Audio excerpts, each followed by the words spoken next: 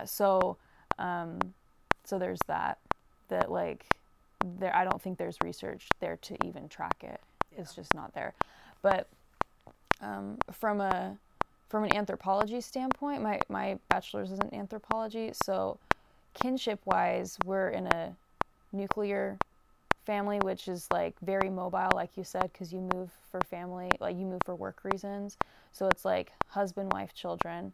And then other cultures don't do their family structure like that. Like they do, like you were saying, a tribe type thing. And so it's very taxing, and it's just like in Tribe, where he's like, we live in a world that is anti-human.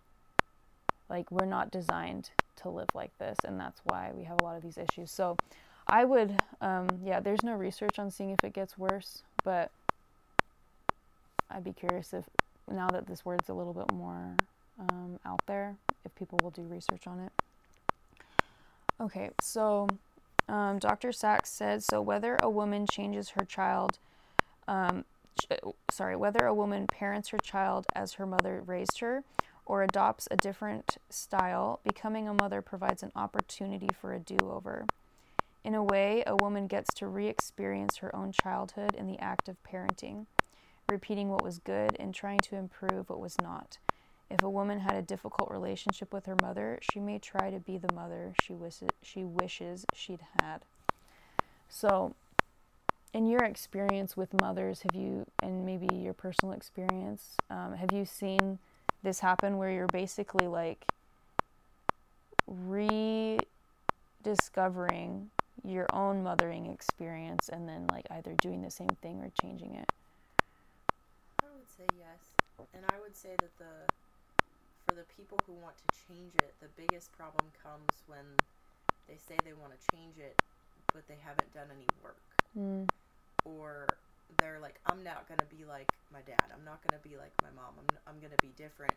But then they don't think about, well, how do I want to do that differently? And then it's almost like they beat themselves up more because they fall back into those old patterns because they didn't do anything to make sure that would change. Yeah. And I think that's part of, the loneliness, the depression, like, hey, my mom might have suffered from these things and I want to change that, but I don't know how. Yeah. And so I think that's also part of where Here Now Motherhood comes in terms of like, maybe you do want to parent differently because you want a better support system than your parents had. Yeah. And it's that like practical support of like, okay, what now? Like, I don't know. I was talking with someone I knew, and I'm very much a proponent of practical support with mothers from my personal experience and from what I've read and what I've seen.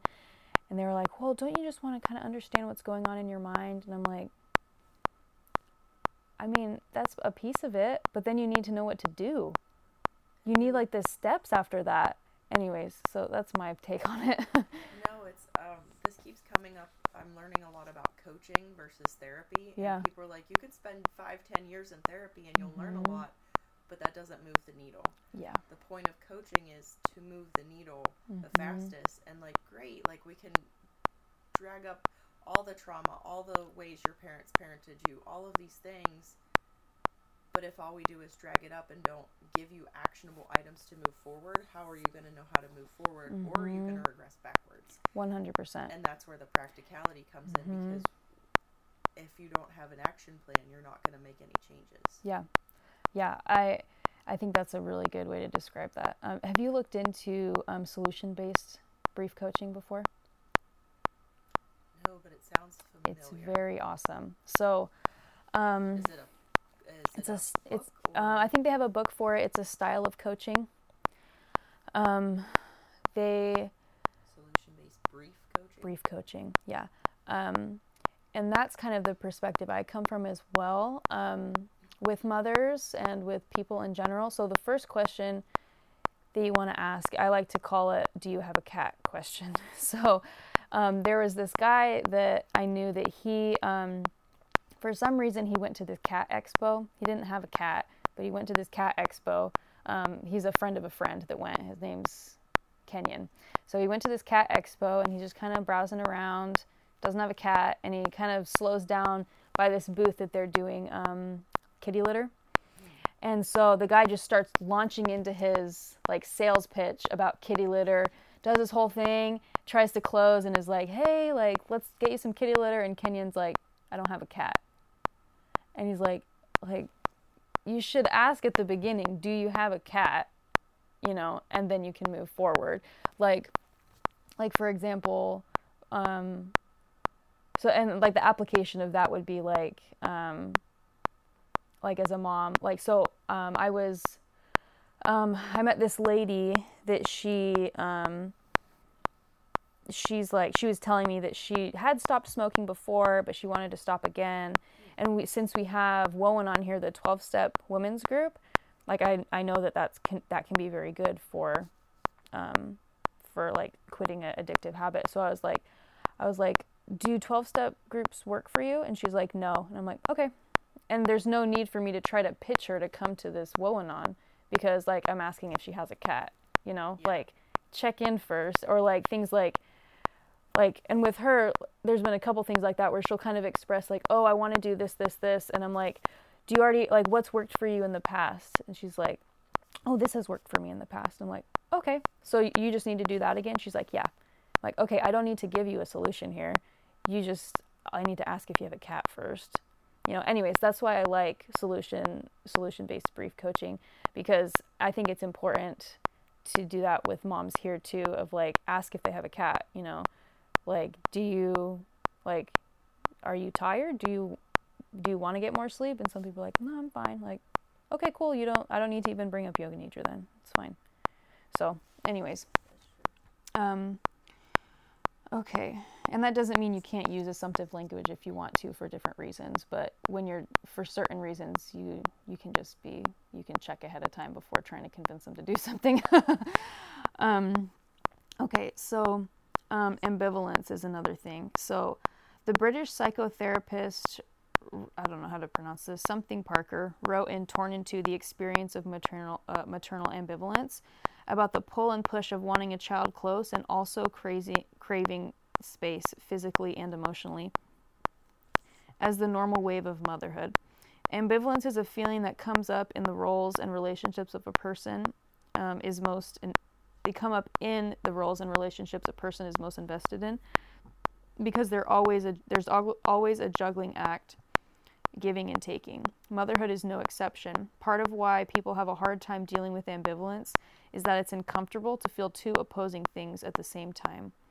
Most of the time, the experience of motherhood is not good or bad. It's both good and bad. It's important to learn how to tolerate and even get comfortable with the discomfort of ambivalence. So, ambivalence is wanting two opposite things at the same time, and then having to deal with the discomfort that comes with that. So I think for me, that is wanting to be with my baby and not wanting to be with him. So like having, like, the other day, a few weeks ago, I just had this meltdown where I was like, you know, like crying, and was like, I think I need to put JJ in full-time daycare and like change around how things are working like day to day for me to make that happen. And it was like brought up all of this like ambivalent stuff, like, but I want to be with my baby. I love my baby. Also, I'm a much happier human being when I have some space for my baby. And our relationship is better when I have some space from him. So I don't know, how do you see this apply in mothers or in yourself? I think it comes back to kind of what we're taught as women. Like, you have to be a good mom, you have to be a good wife, you have to be all of these things. And that's why, are you familiar with Rachel Hollis, Girl Wash Your Face? People either tend to love or hate her. I don't like her. What I love about her is that she's like, you can be both. Like, you can be both, you know, a worker, you know, have your own company, be an entrepreneur, start your own business, and be a good mama. It has to do with, are you present? Are you, like, excited when your kid's there? Because if the only time, and I've actually read other studies from her, like, after her saying that in various books I've read, that what your kids notice is like, is mommy stressed? Is daddy this? And they notice if you're present with them. And if you're running around trying to juggle everything with them, then you're not really present. Yeah. But if, you know, you get that space from them, then when they are there, you're so present with them. That is your focus versus, you know, maybe in that day of like juggling, you gave them 10 minutes. But if they, you know, you have that space, you can give them like an hour, and then you're happy in that hour. And that's what they remember, and that's what they see. And so I think starting to get rid of these, you know, lies that we've been told culturally and socially, like, oh, you have to be a good mother. Well, what does that mean to me? And for some, it is being 100% stay at home, because that is, like, you can tell they're the ones who make, like, the crazy cupcakes that are ladybugs that have, you know, a surprise filling, and, like, that lights them up. But it's also okay to be lit up by other things. And, you know, that's why there is a daycare industry and a childcare industry, because those people are so good at it.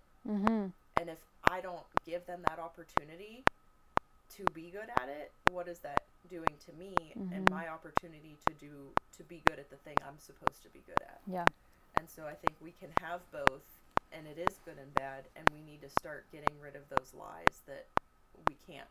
And that it is gonna, you know, your feelings are gonna go both ways, but to be told, like, oh, you can only have it one way, I don't think is true. And I think that's it comes up so much in motherhood, like not just, you know, one aspect. It's like all of the different paths of life. Like, oh, I need to be a good wife and a good mom. Like, I'm sleeping with my son and not my husband, you know, like, so there's just so much of that going on, and it's really hard because there's so much we've been taught that needs to go away, and we need examples living the other direction, which is why I like Rachel Hollis, because she is one of the only famous people out there being like, this is really hard. I have a full-time person who helps me with my children, and I am a good mom. And, you know, I don't know if she's a good mom or not, but she's one of the only role models out there saying, I can be an entrepreneur and a good mom, and people need to stop telling you that you can't. Yeah, and that's really important. Yeah, I think that's very well said. I think another way that, like, yoga can help with this, you know, or meditation, is being able, like, learning how to sit with those conflicting feelings and practicing that, you know. And then having this mommy lounge space, or just this community where you can see different perspectives and different ways of doing things, and it doesn't mean that they're right and you're wrong or anything like that, but you're like, oh, look at all these boths happening, look at all these options, these ands. Yeah.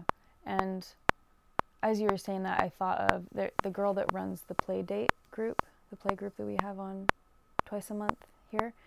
She was like, oh, I want to have some topics to discuss. I was like, okay, what sorts of things are you thinking? And it was all very, like, practical stuff to get other people's opinions on, like traveling with babies, you know, and, like, getting everyone's opinion in and seeing, like, what works for you, what doesn't. And anyways, just bringing in everyone else's opinion, whether it's practical or, you know, big picture, what is motherhood to you, you know? Agreed. Okay, so then there's also fantasy versus reality. So a woman's fantasies of pregnancy and motherhood are informed by her observations of the experiences of her own mother and other female relatives and friends, and her community and culture. They may be powerful enough that reality disappoints if it doesn't align with her vision. So, one thing I learned at this training that I didn't understand before was with miscarriages, that I thought that a miscarriage was losing a baby, but really a miscarriage is losing your expectations. So you could have, like, a miscarriage experience without ever having a positive pregnancy test. And I've seen that happen before, where women say, I've had 2 miscarriages, but they never had a positive pregnancy test. And I was like, what is going on here? And then I learned, I was like, they did have a miscarriage. Because when you think of the word pregnant, you could even say, I'm pregnant with ideas. like these possibilities are inside me, basically. Mm-hmm. So if you lose that of this, like, your expectations of what's going to happen, if you lose that, then it's as huge as losing a physical baby. So it's the same kind of thing here, where it's so powerful that it has these really huge emotional things that are tied into it. I don't know, what are your thoughts on this fantasy versus reality? I agree, because just like you were saying earlier, that, you know, we've grown up nurturing our baby dolls, and, you know, if there were siblings involved, depending on where you were in the hierarchy, playing house and being the mom or the dad, or, you know, playing out these things, like you know, you've probably envisioned, even if you didn't build a nursery, like, oh, what colors I would get.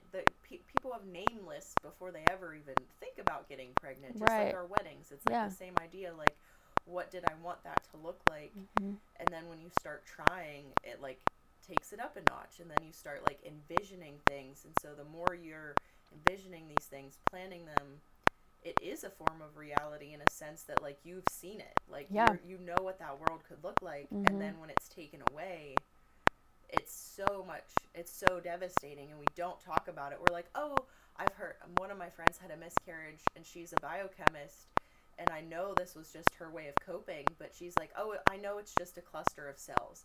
I know it's just my body getting rid of something that wasn't going to work. And I'm like, you can know that on a scientific level, but that is not the same as working through it on an emotional level. And all of this excitement, like, you know, she was going to give the pregnancy test to her husband on his birthday. Like, that's when she found out. And it's like, you know, the story was set, you know. Oh, yeah. And she had an idea of how that was going to go, like the look on his face when he opened it. And then all of that's taken away from you.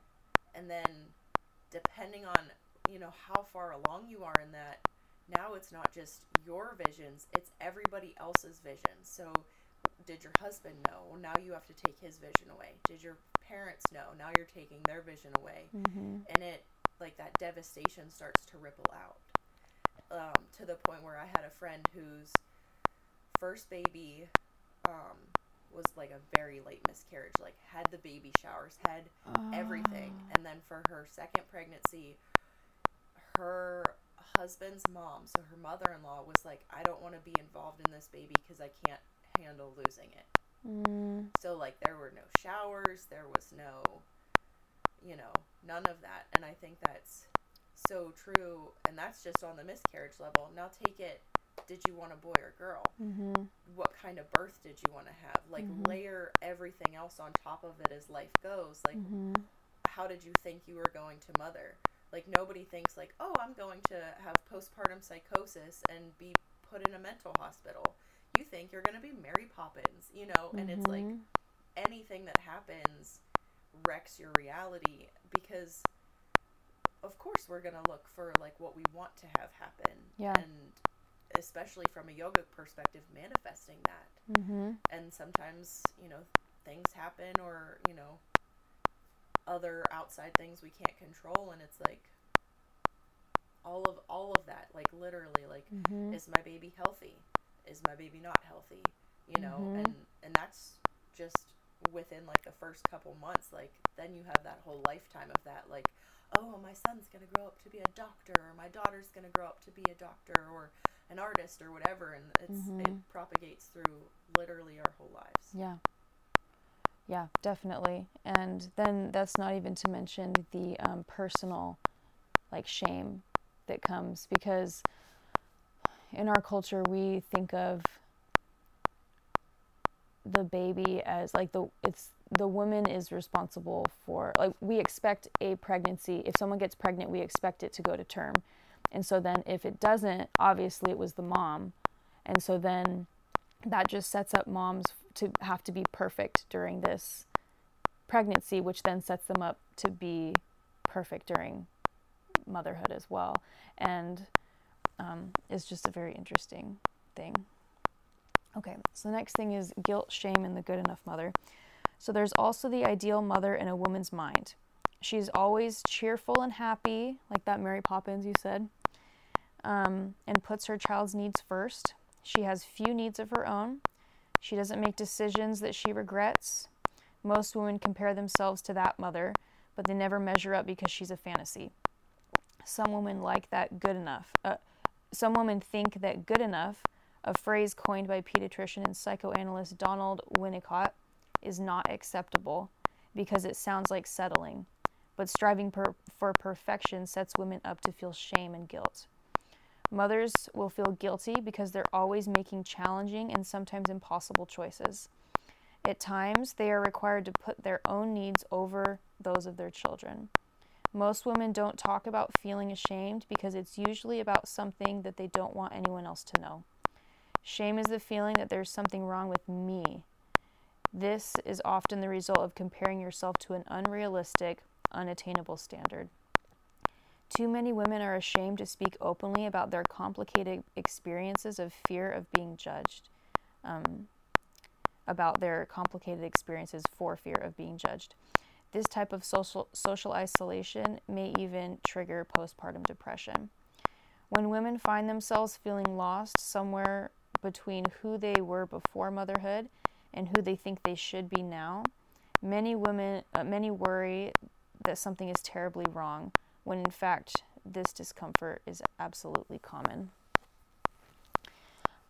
One thing I think is very interesting is this good enough phrase. So if you're to say like the rug is a little wrinkled, I'm like, that's good enough. And then I can move on. But if I put that on myself as a mother, it starts getting really scary. Like, my mom uses the mantra, like, I am enough. And it has a great power to her. And I know a lot of people use that one. So I was meditating once and I was like, oh, I'm going to like borrow my mom's mantra. I'm going to try that. And then I was like, I wonder. And I like put that like, I am enough on me and JJ, like in my mind. I was filled with panic and fear. And I was like, whoa, this is very intense. And it was this whole thing of like, as soon as you say I'm a good enough mom, it is not a compliment. It starts getting real. And so I think it's, it's good for me to know that when I'm talking with other moms, that I'm not going to say you're a good enough mom, because that's an insult. That's saying you're a crappy mom in their mind. That's how we translate it. When really it's, what I'm trying to say is like, you're heroic. Your efforts are worthy. Yeah, and you're doing enough. Like, you're doing more than enough. You are excelling as a mother. You know, that's what we want to hear, you know, and that's when I say you're enough, that's what I mean. So I might as well just use those words when I'm talking to them and just kind of avoid saying you're enough, you're a good enough mom, because nobody wants to hear that. But so it's just kind of keeping that in mind, this whole concept of the good enough mother. But yeah, but it's also and then do you work with Brené Brown? Do you read her stuff? I've read almost all of her books except for her first one. Yeah. Her stuff always, I don't know, like when it comes to shame, she's like the big name in that. So I just so what are your thoughts on this whole thing with the good enough mother and guilt and shame? Well, and I think we use good enough in our society as like, we use it as I'm half-assing it in a way. Like, oh, it's good enough. Like, because that phrase can mean such a big spectrum, that's part of why when we apply it to motherhood, that's why it's not enough, because depending on who is using it and how they've used it in their lives, like, oh, this, like, broken window is good enough.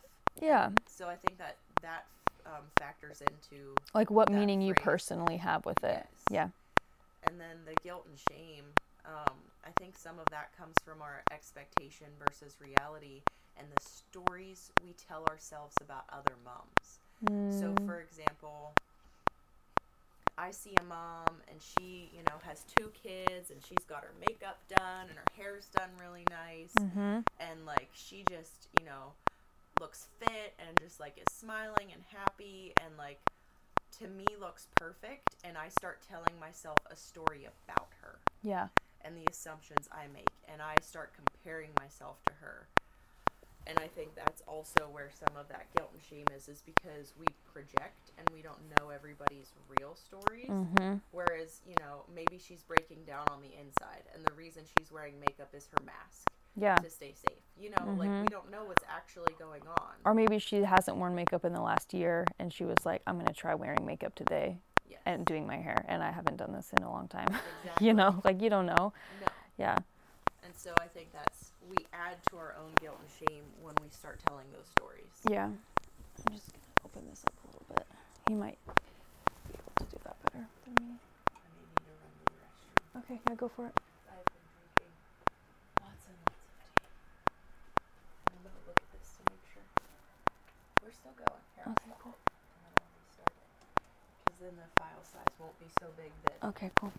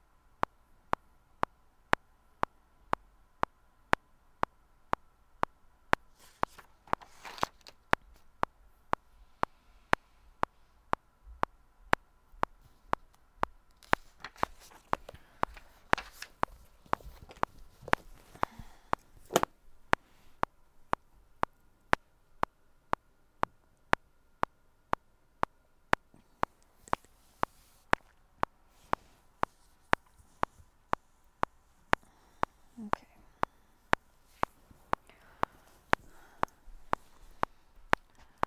Okay, so the last thing with Dr. Sachs, she says, as the Yale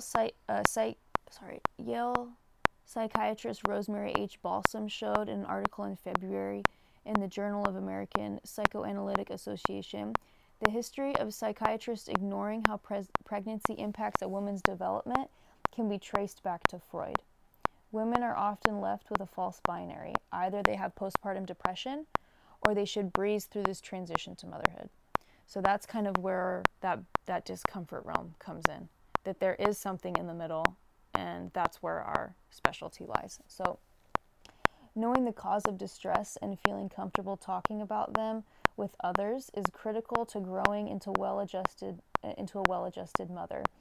It will help new mothers and those around them to acknowledge that while postpartum depression is an extreme manifestation of the transition to motherhood, even those who do not experience it are undergoing a significant transformation.